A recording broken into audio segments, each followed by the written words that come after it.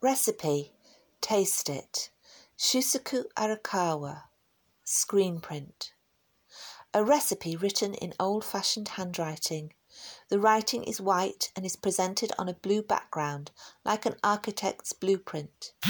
Reading a recipe conjures in the imagination the smells and sounds of cooking and the taste of each ingredient.